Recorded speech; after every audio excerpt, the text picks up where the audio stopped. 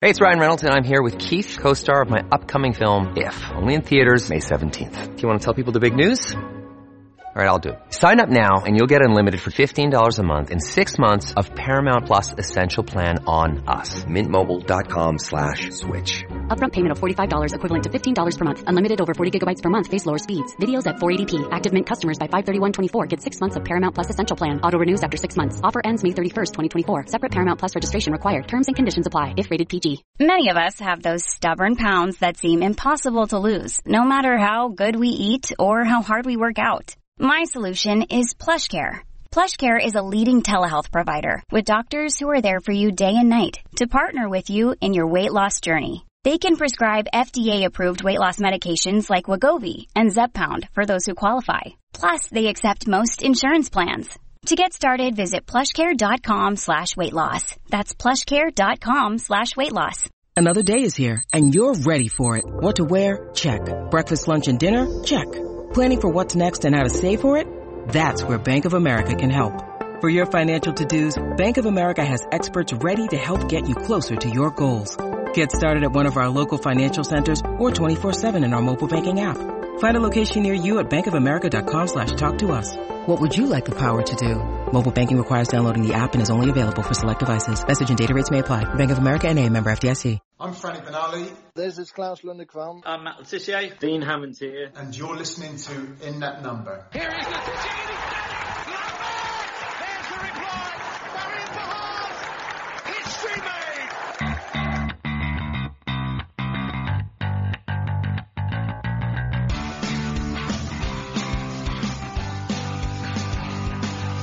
It's James Beattie.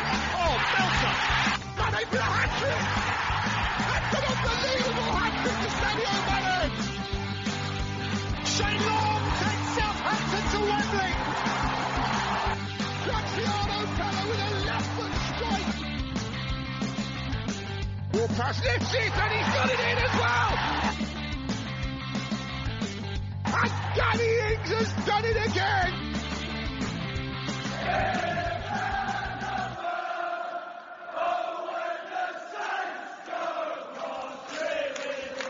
Thanks for checking out In That Number with me, Kevin, the Moscow Mush Milverton, and Ray Hunt. Find me on Twitter at Moscow Mush, and my co-host Ray Hunt at RayHunt84. Follow the show at Number Podcast on Twitter, In That Number Podcast on Instagram and Facebook. If you've got any questions for the show, if you can be bothered, send us an email to inthatnumberpodcast@gmail.com. Leave us a 5-star review on iTunes or wherever it is you get your podcasts. Share, subscribe, and give us good vibes. Let's go. Welcome to a very special episode of ITN. I'm your host, Ray Hunt. This is my co-host, Kevin, the Moscow Mush Milverton. Say hello, Kevin. Hello, Kevin. This is episode 134. Kevin, can you reveal the title, please? Yes, the title is Line of Duty. That's good. For this, we have a very special guest, current Oxford United and former Saints FC women's forward, Rachel Panting, joining us to discuss her career to date. Kev, I'm really, really looking forward to this one. It's someone that we've had planned for a while now, and now we're finally able to make it happen. Yeah, I'm excited. It's another in the long line of Saints legends that we've got on the podcast, but it took a move away from Saints to get her on the podcast. That's true. That is true. Shall we get her in now then? Yeah. Okay. It gives me great pleasure to welcome in Oxford United women and former Saints FC women's forward, Rachel Panting. Rachel, welcome along to the show. Hello, and thank you very much for having me. This is an honour. This is brilliant. As I said, we've been trying to make this happen for a while now. Yeah, a long time coming, hasn't it? But like you say, we finally managed to get there. Yes, we did. Firstly, I mean, we know how busy you are. You know, trying to balance your work life, your football, your home life, and giving up your precious time to chat to me and Kev. So yeah, thank you very much for that. You're more than welcome. So how are you anyway? How are you adjusting to your new club and your job in the police? Yeah, no, all right. I think obviously, the last 2 years have been a bit crazy, haven't they?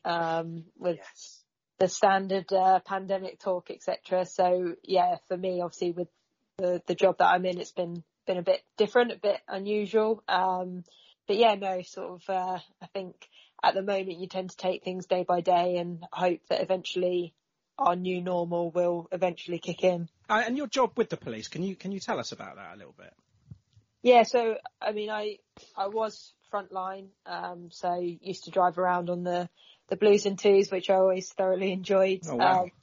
But now I've gone into a more sort of office-based role, which I took up mainly because of football, to be able to obviously accommodate football a little bit better than what the 24/7 shifts were.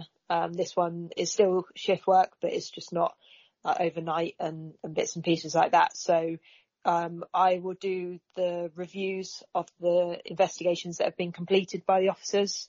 So once they've gathered all of the evidence, I have to provide a rationale and basically make the decision whether we take it forward to court, whether we drop it, or whether I send them back to do even more work. So it's quite interesting. Obviously, it's very different day to day. You get all sorts of different jobs and everything. So it keeps my mind active while the football keeps my physical side active. That's amazing. That does sound really good. Are you based in Oxford? No. So I'm Berkshire way. I'm Reading. Oh, okay. So yeah, based in Thames Valley, work-wise. Aha, okay, I'm with you. Yeah, I just wanted to take our listeners on the Rachel Panting journey, so to speak. So I wanted to ask about your interest and love of football. Where did that come from growing up? So I've pretty much been playing football since I was about 5 years old, I think it was, or even maybe a little bit younger than that, sort of 4 years old. It's heavily through my dad. So my dad used to play when he was younger, and like his brothers and my granddad as well, really, really into football. But also my next door neighbour, who's a little bit younger, he grew up footy mad as well. So of course, from a very young age, we used to just always be down the field playing football together, and sort of quite traditional in terms of when I was younger. My dad used to be my manager at like my first football club, Thatcham Tornadoes.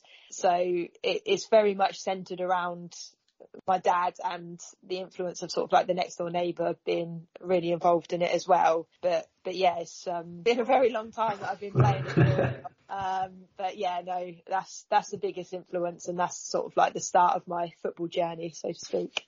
You grew up as a Fulham fan, I understand, in Berkshire. How did that come about? Yeah, so again, that's heavily influenced through my dad. So actually, this is probably quite an appropriate story. So when my dad was younger, he got taken to a football game, and it was Southampton versus Fulham. Woohoo! All right. Yeah, the coincidence. And effectively, he chose Fulham. They were that good. Yeah.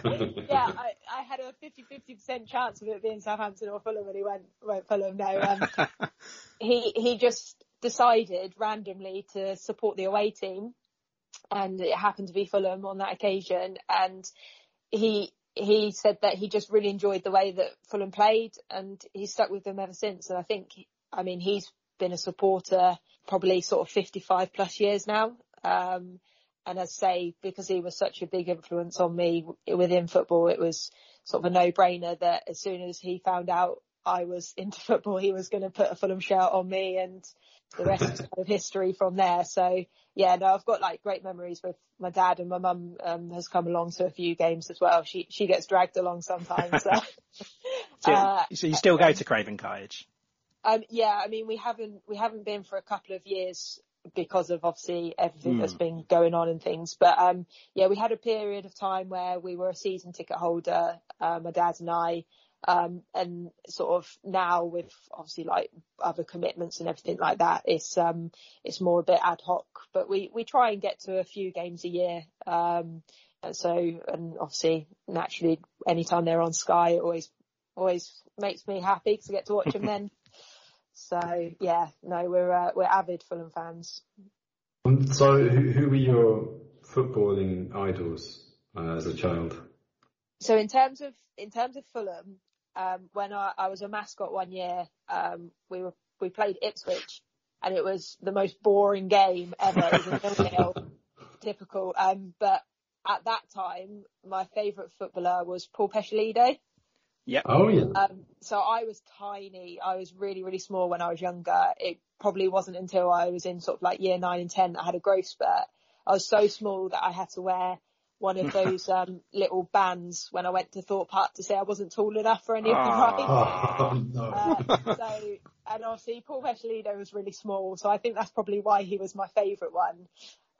But yeah, I've had like Fulham players, sort of the likes of like Steve Malbronk, Clint Dempsey, Chris Coleman, Moussa Dembele, all of those like were sort of ones that I always used to enjoy watching. But in terms of away from Fulham, it tended to be the likes of standard ones, really, like David Beckham. Although I like Cristiano Ronaldo, I am more team Messi. But yeah, but also sort of like your Henry, Scholes, Giggs, Lampard, all of those sorts of ones. All the legends. The legends, yeah. All the ones that everyone knows. So Letizia. Yeah. Sorry, yeah. I'll include some stuff.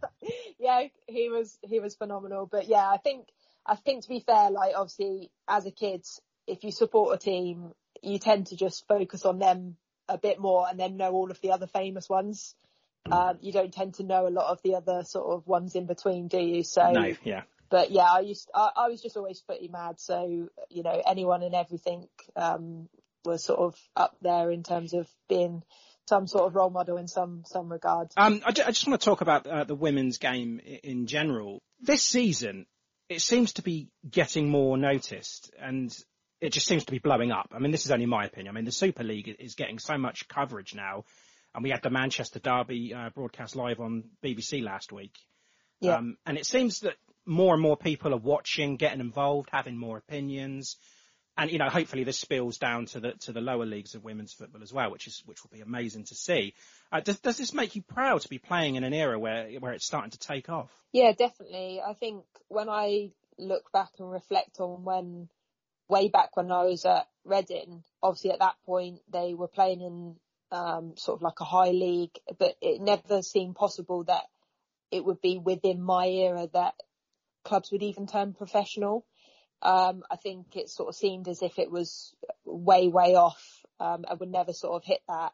So for me to even be involved still in football when you've got a fully professional league, and then obviously within the Championship you've got part and part-time and full-time, is ridiculous. And I think it does show how far women's football has come along. And I think it's only the start, and it's good.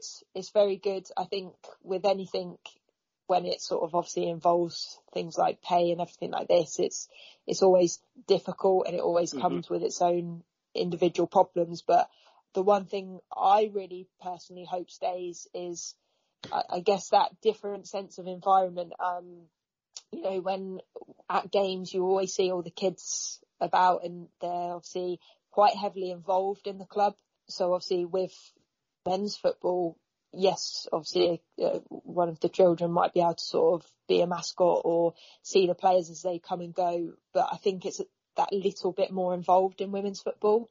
And I think that makes it a bit different and adds a bit of a special touch. And I really hope that is something that stays, that sort of more interactive engagement with friends, family, but also the fans. I think that's really nice. But yeah, to see, obviously, you know, they've got the Women's Super League now on Sky. They've got the Monday night Women's Super League, the catch up of all the games. Like you say, the BBC, obviously, like the international football. I mean, you've got the women's international football on FIFA now, haven't you, and stuff? Yep. So it's incredible to see, and I really do hope it is the start of something that's going to continue to flourish and continue to grow. I think it will, yeah. I think it's only the start of it. And I've been meaning to get to a game this season and stuff, but I'm usually talking to Kev about a drab Saints game on a Sunday, so it's difficult to get there. We should start a podcast about the women's team. Trust me, I've thought about it. I have thought about it. It's not just the broadcaster games as well. It's like women in the sport is, I mean, it's getting more and more presenters and the pundits. Like you've got Alex Scott taking over the reins of Football Focus. And I mean, during the Euros, we had the Chelsea manager, Emma Hayes, doing some commentary and punditry, who was outstanding, by the way. I thought she was absolutely brilliant. And also, Norwich we've just, ridiculous. it's brilliant. And we've just seen an all-female officiating team for the England-Andorra game in a World Cup qualifier. So this is all, it's massively important, and it's getting bigger and bigger. And I think it's only a matter of time so we see a female manager in the Men's Premier League. Yeah. Part of me thought that it might happen with Emma Hayes, but she seems quite firmly rooted with Chelsea, which I completely understand. But maybe one day it might be her or Newcastle. Yeah. Steve Bruce is on borrowed time by the sounds of it, but yeah. Newcastle got enough money to pay her. Isn't there a slight irony for the Saudis taking over Newcastle and appointing a woman as manager? Yeah, true. Yeah. How has the women's game changed from when you started playing to now? Well, obviously, as we've just touched upon, in terms of the general media around it and everything, that's skyrocketed. Even the likes of things like Twitter, which is obviously, I think, massive for women's football and boosting it and getting it out there. You look back at what previously used to be put up on Twitter, it was sort of every now and again you might see a post or what have you, whereas now it's constant throughout the day where there's updates, and, the professional teams will have media that control that side of it and are paid to do that, which, is massive and was never there beforehand. It would have just been someone voluntarily, etc. So yeah, that side is sort of just crazy different. I think in terms of, obviously, you've then also got the other side, like the facilities and what clubs can now offer you. I think it's really nice to see, even like definitely tier 3, but even tier 4, you're seeing teams that have got physios, they've got sports scientists, some have got like psychologists and things like this. And it's showing, I think that does show the depth in women's football now, because everything filters down, doesn't it? And obviously the top tier, you've kind of almost nailed that in terms of with that has got it all. And then obviously the second tier, it's then got it all, but a little bit less. And then it's going down that way. So to see that there's growth even in sort of the likes of tier 4 and above is really good. So I think that does show, especially in highlights, that the growth is working well, that it is filtering down the leagues, maybe a bit slower than some might want, but it is still there. So yeah, so things like the facilities, like the coaching, the support that you get is definitely a lot more than what it ever was when I was a bit younger and what have you. So I always think there's more that can be done on that side, and only time will tell whether that will happen. But I think from a woman's perspective and from being involved in it from sort of a young age upwards, we're just grateful to play, and we're grateful to have opportunities and to be given those sorts of things. I think, sometimes things can be taken for granted, but to me personally, I think a lot of women are extremely appreciative of things like being allowed to train on grass rather than having to, find a park or something like that. So it's the small things that have made a big difference. So I just wish it would filter down to your division, because whenever we're podcasting on a Sunday and the games are all kicking off around 2:00ish, and we're trying to find the scores and we cannot find anything. It's so difficult. The club doesn't do any live commentary on any of the social media that I've noticed. Hopefully the promotion will change that. Yeah, so many people are sort of crying out for that, aren't they? But yeah, whether that will come next year, who knows? But yeah, that would be something that would be really beneficial and another aspect of growing the game. Most clubs obviously do that, and sometimes you might find that you're better off going into the opposition's Twitter feed or something. I've done that many times. I still can't find enough, so I have to get Kev to do stuff like that. But yeah. It's embarrassing, that Chichester and Selsey can do it at the same time. Yeah. Back on your journey through women's football, you started off at Reading as a teenager, is that right? Well, under 10, so just prior to being a teenager, but throughout the teenage years, sort of went up through their academy into the women's side. What was it like there at Reading? Was it, did they have decent facilities when you started? Yeah, no, it was, I mean, again, it was sort of on, what was 3G back then. So sort of like, the ones with the sand. Yes. Yeah. Yeah. So it tended to sort of be training on sort of places like that and what have you. But the pitches that we played on were always pretty good. But yeah, I can't fault the coaching and, what we did get offered at Reading.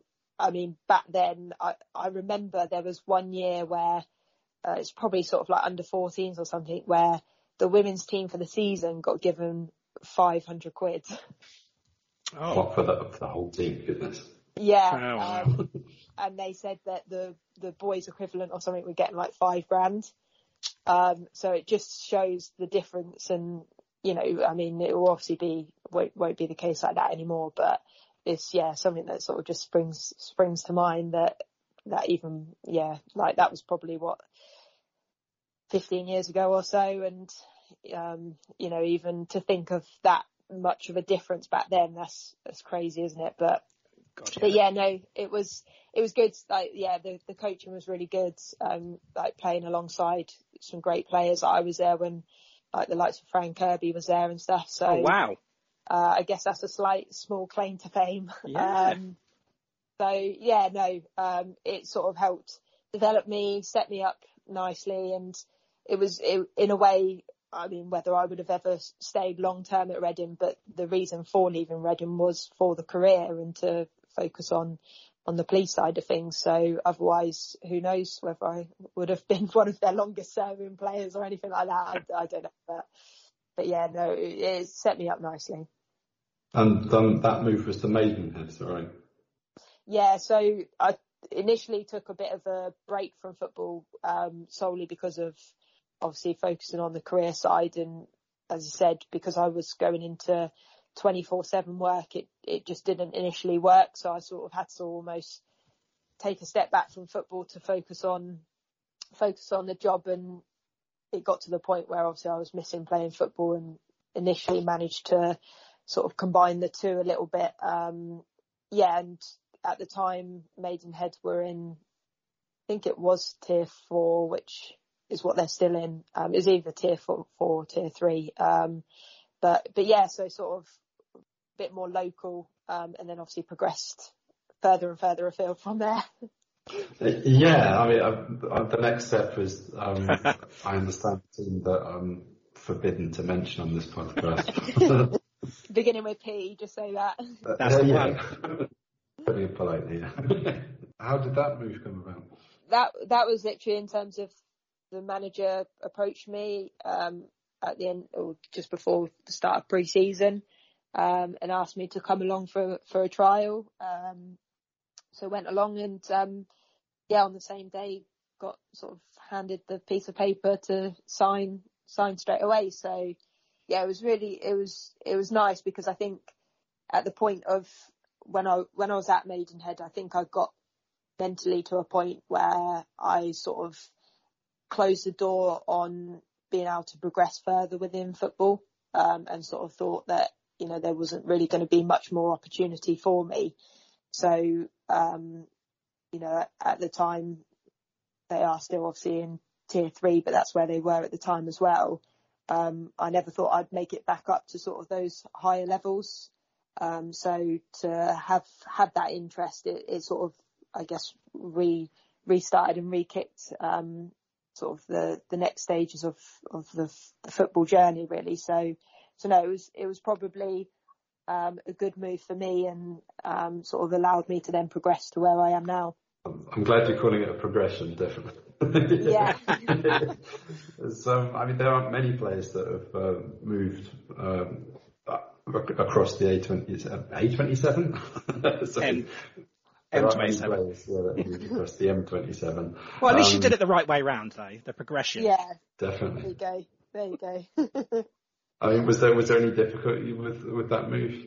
No, I think like the word progression, in terms of it was a decision that was right for me, and for me to be able to then develop further and to be somewhere like Southampton, it was an incredible experience, incredible journey, and one that has given me so many good memories and something that I am so happy I did. So no, it wasn't difficult at all, because Southampton's been the only club that I've been at where I felt like a professional without being paid like a professional.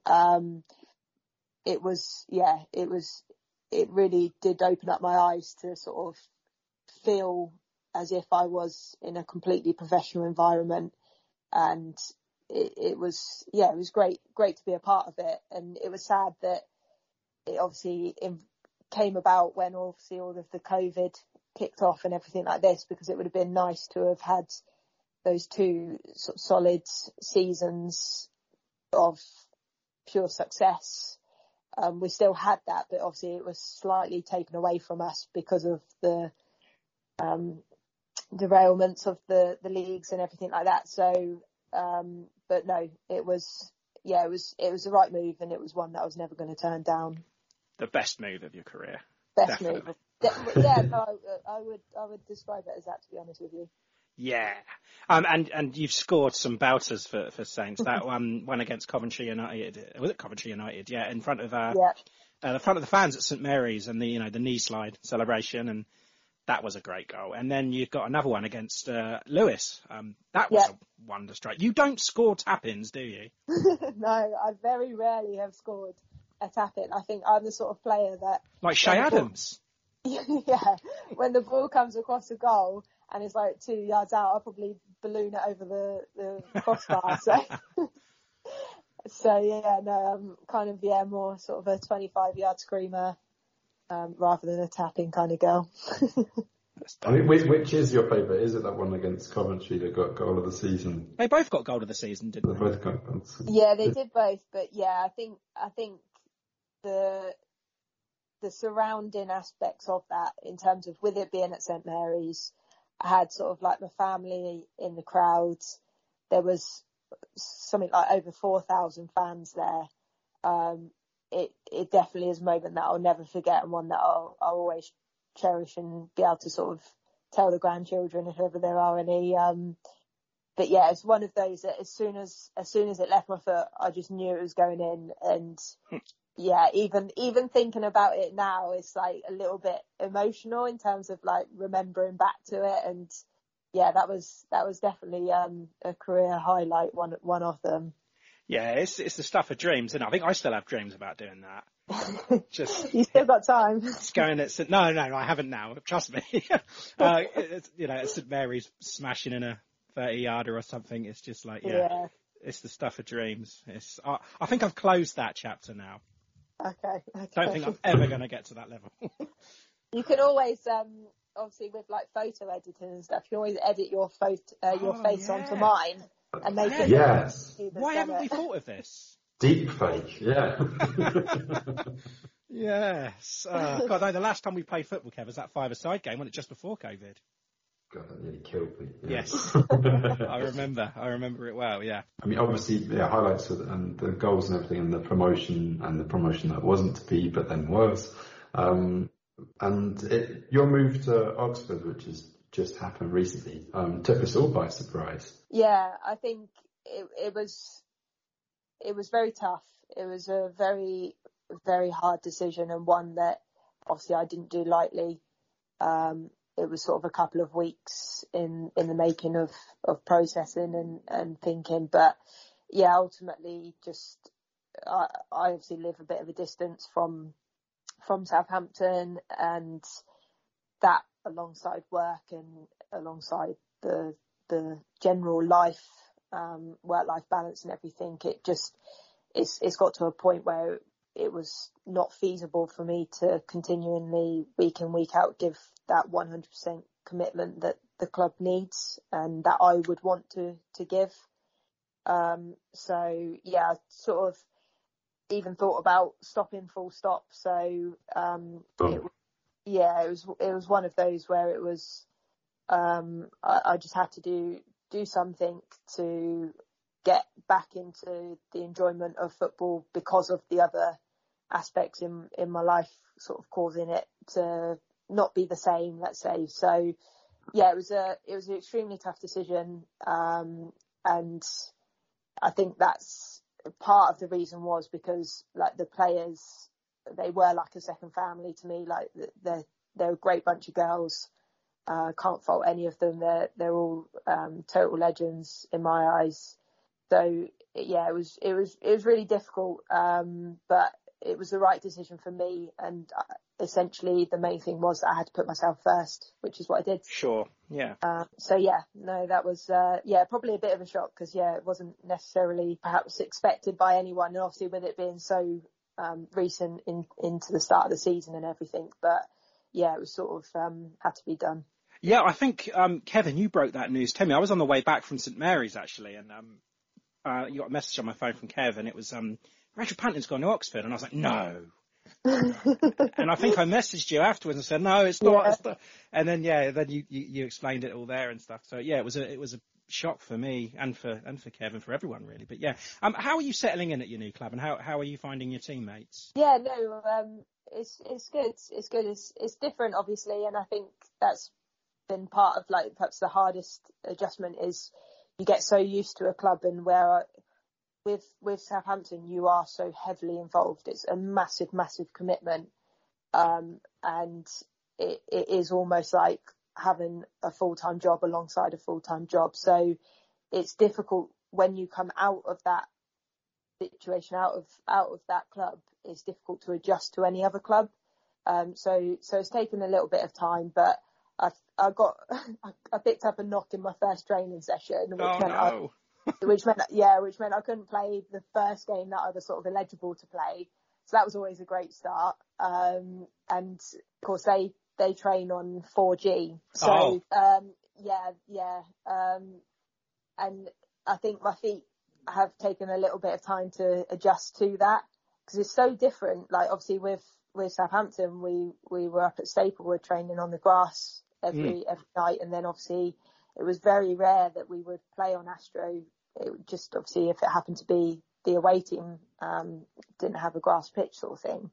So yeah, it's amazing. Like I've had to buy sort of like insoles for my boots and everything to sort of help my feet a little bit more, because I was pretty much every training session I was like rolling my ankles and that. Aww. So there's had to be a little bit of adjustment, but no, it's good. It's nice to sort of, be still involved in football. And they're a great bunch of girls too. So yeah, hopefully. Are you looking forward to playing them in December? Yeah, I think part of it will be just like excited to see everyone again. Like I speak to loads of them still, and like we'll catch up in person at some point again in the future and what have you. But yeah, it'll be lovely to see everyone. The Rachel Panting Derby, that's what we're going to call it. Yeah, do that, yeah. December the 5th. We're going to, Saints go to Oxford on December the 5th. Yeah, so no, it'll probably be a little bit of an emotional day to some extent. But yeah, it'll be really nice. Be really good, and hopefully it goes the right way. I won't say anymore. Yeah, the right way. I'm torn now. Yeah. Oh, and also, you have to wait till the penultimate game of the season for your return to the Snow Stadium. That's on the 10th of April when the Saints play Oxford. What's going to happen if you score against Saints? Are you going to do like the knee slide and kiss the badge and stuff? No. Make sure you save that for when you play Pompey. No, I think that 100%. If I score, it will be one of those where it will be a no celebration, like out of respect. Because okay. I mean, I couldn't do it to the players or the club. Like everything that they've done for me and everything like that there's no way. No, it will. Obviously, I love scoring, so it's going to be difficult. I would happily take scoring. I'm not going to go that far as that I would purposely miss or anything like that. No. But yeah, I'd definitely be respectful. Oxford are currently 7th in the National League South, but only played 7, and Gillingham above have played 10, so they're having a good season as well. And there's still a lot of games, because a lot of games have been postponed as well, hasn't there? Yeah, I think if the two games I think they've got 2 games in hand over quite a few teams, which would then put them up to 4th if they won both of them. So, and only 1 point behind 3rd sort of thing. So yeah, no, I think that they were disappointed. They lost to Chai. I think that was like their 3rd game in or what have you. So they were really disappointed about that result. And that probably would have made a bit of a difference as to where they would be in the league. But yeah, no, they've done all right. I think look at some of the results in the league this season. Like, they've been so up and down, like the likes of Gillingham. They went and beat Portsmouth the other week, didn't they? And then they'll go and lose to someone that you would expect them to then beat. So yes, well, no, I don't think anyone's losing to them. So, but yeah, no, it's they started off all right. As I say, I think they were very disappointed by the Chai loss, but no, they're doing all right. A quick word on the men's team. What have you made of them this season? Well, been a bit slow, hasn't it? Probably the nicest way of putting it.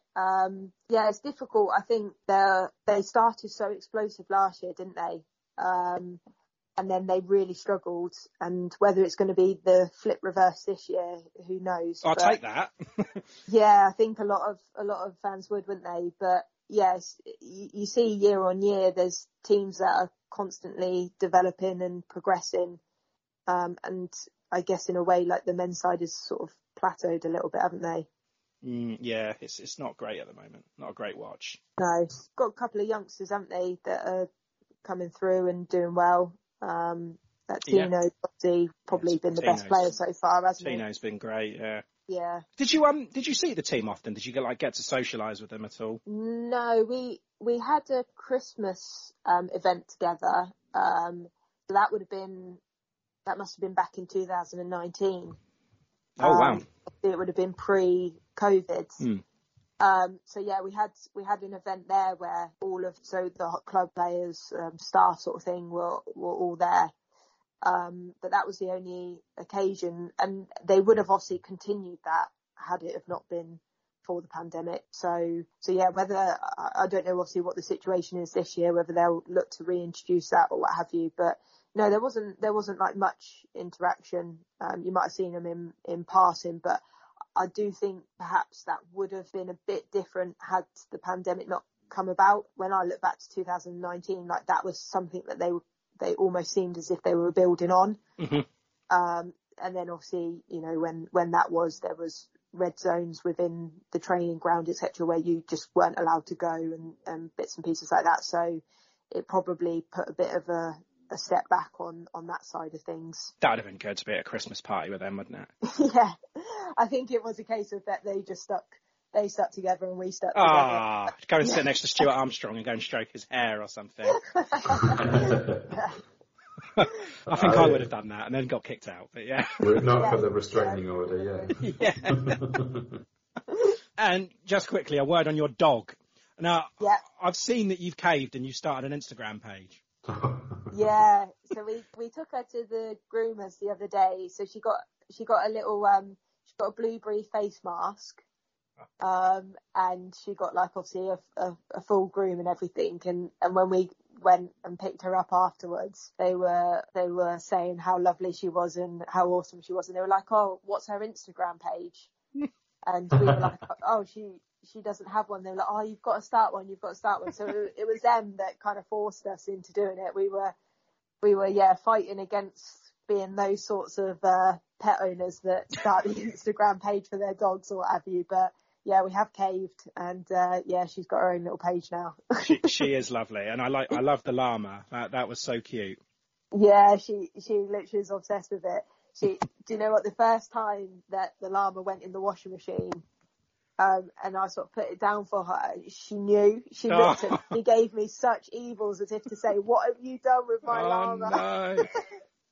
But yeah, no. So no, she's lovely. She's really cute, and obviously fills me with a lot of joy. Yeah, I want to see more pictures. It's great. Kev's not on Instagram, so Kev, I'll have to send you some forward them on some Iggy pictures. Yeah. Yeah, go on. Spam me up. I will do it. Well, yeah, we've got some quick fire questions about your former Saints teammates. Yeah. Whoever comes to mind. Okay, so we'll take turns in firing at you. Oh, okay. So take a deep breath each. Okay, fastest teammate. Ella Morris. Slowest? Shannon Sivright. Best trainer. Can I pick two? Yeah. I would say Phoebes and Shelley. Okay, you can say you for these as well, don't you? Oh, okay, yeah. No, I'll stick with what I've done so far. Okay, your best mate. Oh, that's quite tough. There's loads of them that I could pick. I could literally pick them all. But if I had to just pick one, that would probably be Phoebes. It's tight. It's tight. Hardest shot. I'd say Lucia. Her quads are ridiculous. So I reckon she probably would have the hardest out of everyone. Funniest? That would be me. Future manager. Probably would say Caitlin and Kirsty. Top two with that one. Messiest? Oh, we're not really a messy team. I say we're not. More of a Ronaldo team. Yeah. I like it, Kev. Oh. Yeah, no, like after games we'll clear up, put everything in the bin and stuff. I guess, how different. Yeah. I guess perhaps I'll have to probably pick on like one of the youngsters like Sophia or Alicia or something like that. Like actually, as you said Sophia, how do you pronounce her surname quickly? Sophia Farah. Okay, because I keep on getting it wrong. I've probably now said it wrong, but I think that is right. Okay, we've had discussions about it before. I'm like, Faroa. I don't know. Pharaoh. But yeah. I would always say Farah, and she's never corrected me, so let's go with that. Okay, I feel comfortable doing that on the pod now. Okay, that's fine. With that. You can always say afterwards, as stated by Reg Pandon. Yep. And just blame me for it. That's fine. The smartest. Maybe. Well, I know a few of them are doing degrees. I think Alicia got like some ridiculous scores in her A levels that she just did. I was pretty good at school. Let's go with Alicia. All right. We can get both of you on to do a quiz and settle it for good. Oh, okay. No, I wouldn't. I'm not good at quizzes. Oh, we'll do a football quiz. I'm sure you'd be good at that. Oh, right. Yeah, I wouldn't be too bad at that. Yeah. Right. Just a few questions to end with. What are your goals for the rest of the season with Oxford? I think I always set like individual personal goals, like in terms of assists and goals themselves. But yeah, I think mainly like I'm at the stage of my career where I just want to enjoy my football and, keep working hard, keep doing everything that I can on the pitch to sort of stay fit and active. So yeah, I probably will be, aiming for a certain amount of goals, a certain amount of assists, and then anything else that comes on top of that will be a bonus, really. I mean, are Oxford targeting promotion this season, or do they have like a goal as a team? Yeah, their intention is for promotion, but we'll wait and see if that happens. I mean, it's tough this season, isn't it? Yeah, it's very tough. Obviously, with two losses, it's going to be like can't really lose anymore sort of thing. But yeah, you never know. Like in the league is throwing up some unusual results or results you're not expecting and everything. So. It's not impossible, and yeah, wait and see what happens. Okay, I mean, do you still get nervous before games? Yeah, a little bit. Like I've always had that I would get a few nerves, and I always think that it's actually quite a good thing. I think it sort of, in a weird way, helps settle you a little bit more and doesn't make you be like complacent or anything like that. So yeah, I do tend to have a little bit of nerves. Especially sort of like at the moment, because obviously I'm in like a new environment, and sort of feel a little bit more, or I'm putting a little bit more pressure on myself and everything. So yeah, definitely at the moment it's probably more nerves than what I normally would. But yeah, pretty much every game day I'll have some. Do you have a special way to channel that? I think I always like to give myself a couple of minutes before a game where I'll just sort of sit and I'll visualise in my head, like it might be that I'll visualise like someone passes a ball and I take like an awesome touch, or someone plays a through ball and I'm 1-on-1 and I'll visualise myself taking it around the keeper or putting it top bins or something like this. So I tend to have like a couple of minutes where I'll have these visualisations of something that I want to do when I'm on the pitch. So that normally tends to help. Obviously nowadays everyone has the music blasting pre-match and everything, so that sometimes helps as well. If there's a good tune that comes on, I'll sort of have a little sing song to that, and that helps. That's actually my next question. Is like you zone out before games and stuff and listen to a bit of music. And what sort of music do you listen to before a kick-off? Oh, it's anything and everything, to be honest with you. Like weirdly, sometimes I'll play sort of like more softer, like love songs and everything like that. And oh wow, and other times I might be blasting out like a bit of Eminem or something like that. So yeah, I don't think I have like a set routine in that regard. It's just literally whatever I feel like on the day or whatever playlist pops up on Spotify. I'll just pop it on and see how it rolls. What about you with that one, Kev? What would you do? Heavy metal. Yeah, same here. I'd go for a little bit of Slipknot or something like that and just get wound up. That would be brilliant. Get Nordic on their asses. Yes. Headbangers. Yes. Yeah, maybe I'm a bit weird. I don't know. But... No, why not? I mean, it kind of there is I just imagine kind of juxtaposition like in Grand Theft Auto where you get in a mafia car and they've got opera on. Yeah. Like that. Yeah, I flick through the channels of Grand Theft Auto and I'm sure one of each of the songs on the radio that come on will be something that I've listened to pre-game. Okay, I mean, it's going to be a tough question, but who's the best player that you've ever played with, and who's the best player you've ever played against? Probably, well, as I say, when I was younger, and even back then, like Fran Kirby was ridiculous, and she's probably one of the greatest women's footballers out there. And you know, even now she's still progressing and developing and doing really well for herself. So I guess she would probably certainly be up there as one of them. I mean, me personally, I think Ella Morris is so good. So playing with her, and like back when I reflect back to the first season at Saints, quite often I would play down the right wing and obviously she would be right back. And I really enjoyed playing with her. Like, I think we linked up quite well, and sort of had quite a good understanding of each other. And I think she'll go really far with her football career. And I hope she does. I hope she gets a chance to play for England women's first team and bits and pieces like that. So yeah, those two would probably be the two that I would say. In terms of against, so when I had my short spell with Lewis, we played Man United, and that was the and game. Ronaldo came on. Yeah, Cristiano Ronaldo popped his head up. That was the game that they ended up winning the title to go up to the Super League. But yeah, Lauren James was really good.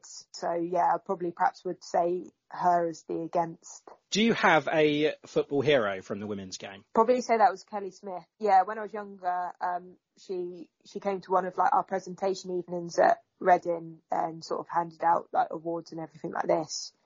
And I think obviously when I look back to when I was younger, she probably was the main person that I would hear about in the women's game. She was at Arsenal, wasn't she? Yeah, and you know she was a quality footballer. But I've like read her autobiography and that, and yeah, like the things that she's been through and things she would probably be my female football idol. Yeah, a final question. Southampton women's team have had a fantastic winning run this season, the last, and we've been on the right end of the 9-0 for once. I mean, are there any advice that you could give to the men's side to help them this season? find where the net is and score. Yeah, they seem to have forgotten. Yeah, I guess in Southampton women probably would all be the first to say that they know that they've probably played all of the lower end of the table at the moment, and that they've got much tougher games to come. But I think the main thing with the women's team is there's like a massive unity there, and they all work hard for each other. They all have a lot of pride in playing for the badge. And not by any means am I saying that that's not the case for the men, but I think sometimes, you should always remember and proud of the shirt that you're putting on. But yeah, definitely, I think they need to sort of put their shooting boots on, tighten their laces maybe a little bit tighter, and get some more goals. Yeah, we all want to see that. We all want to see it, especially on Saturday. I don't want to see another goalless game. But that's the thing, fans love goals, don't they? Even if it finishes... I don't know, I can't remember what they're like. Yeah, I think although, people always want to win, if you see like 8 goals in a game, you've been to a good game, haven't you? So you've been to a Saints women game. Well, yeah. But yeah, no, I think that's as say, I've not been directly around the men's team or what have you, but yeah, within the women's, like, they've got such passion and dedication and commitment to play for the badge and to play for each other, that hopefully that is with the men's, but perhaps if it's not, that might be something that they need to interject. Excellent. Kevin, do you have anything else? That's it for me. I did have another question, but it's completely escaped my memory. But yeah, happens quite a lot. Yeah, I mean, thank you very much for coming on. It's been absolutely fascinating. Yeah, massive thank you to you for coming on and sparing us your precious time to chat with us. It's it's been really, really good. No, it's good. Well, yeah, like obviously if you want to do another one at any point, like end of the season or something, if definitely, yeah. If you're happy back, I'm more than happy. Yeah, come on every week. Kev can go. See you later, Kev. No, yeah, absolutely, that'd be amazing. And yeah, best of luck to Oxford. I hope you have a fantastic season with them, and good luck to Fulham as well. I hope they can get back to the Premier League again. Yeah, fingers crossed for success all round, eh? Yeah, Fulham and Saints swap places probably, but yeah. Oh well, technically we want Saints to stay up as well, don't we? So we certainly do. But yeah, anyway, thank you so much for coming on. It's been brilliant. No, I've enjoyed it. Thank you for having me. Fantastic, thanks. Up the Saints. Up the Saints. Up the Saints. Up med Southampton.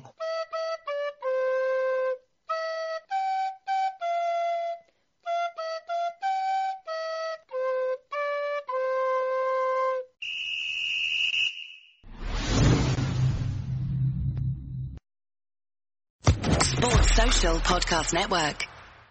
Step into the world of power, loyalty, and luck. I'm gonna make him an offer he can't refuse. With family, cannolis, and spins mean everything. Now, you wanna get mixed up in the family business. Introducing The Godfather at ChumbaCasino.com. Test your luck in the shadowy world of The Godfather slot. Someday, I will call upon you to do a service for me. Play The Godfather, now at ChumbaCasino.com. Welcome to the family. No purchase necessary. VGW Group. Void where prohibited by law. 18+. Terms and conditions apply.